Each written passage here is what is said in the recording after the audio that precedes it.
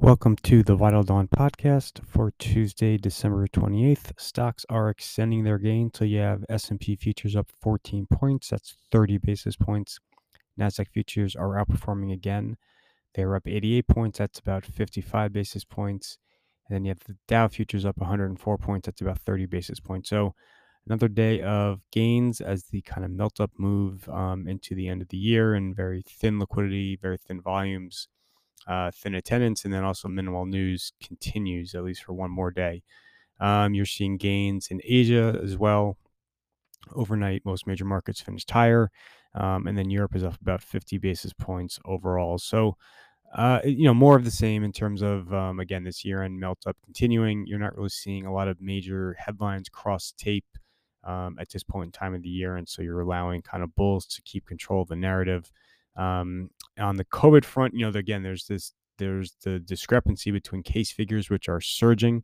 You're probably going to get to a point in time in the U.S. where you could have 500,000 cases per day. The severity of illness is much less than prior variants. That's what bulls are really focusing on, and for good reason. I think that is, over the medium and long term, certainly a very encouraging development, especially when you couple that with the declines in case figures that you're seeing in South Africa, where this variant first emerged from. In the near term, though, you are going to see a lot of economic dislocation. There will be an effect to growth in at least December, January, if not February and beyond, along with earnings. Now, again, the fact that it is occurring in a very brief period of time, I think most investors will look through it, but you are going to see a lot of headline noise.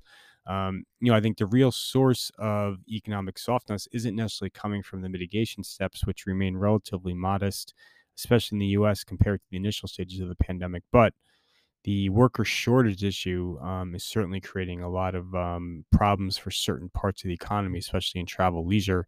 Worker shortages were behind all of the airline flight cancellations that you saw over the weekend. And you are seeing policymakers try to address it. So the CDC came out overnight, and they are going to cut the quarantine period for asymptomatic infections from 10 days to 5 days. And again, this is just aimed at helping to ease some of the worker shortage problems, which are creating a lot of the economic dislocations. So that's kind of the COVID narrative. Nothing new on monetary policy, nothing really new on fiscal policy either. China, continues to pursue a separate path from most of the rest of the world, where everyone else is tightening policy. China is continuing to ease policy. You've seen a lot of pronouncements from various different agencies in China over the last several days, committing to, moving forward with an easing bias into 2022. You had the PBOC make the largest net liquidity injection into the Chinese economy over for about 2 months this morning. A lot of that's just to kind of address year-end funding constraints, not necessarily a big policy step, but certainly China is moving down a separate path from the rest of the world as it pursues these easing measures. It didn't necessarily translate into big gains for mainland stocks or the Hong Kong indices, but I do think that there are a lot of tailwinds for Chinese equities going forward, given the most recent period of underperformance. I wrote about that last week, and there's a link to it on the website.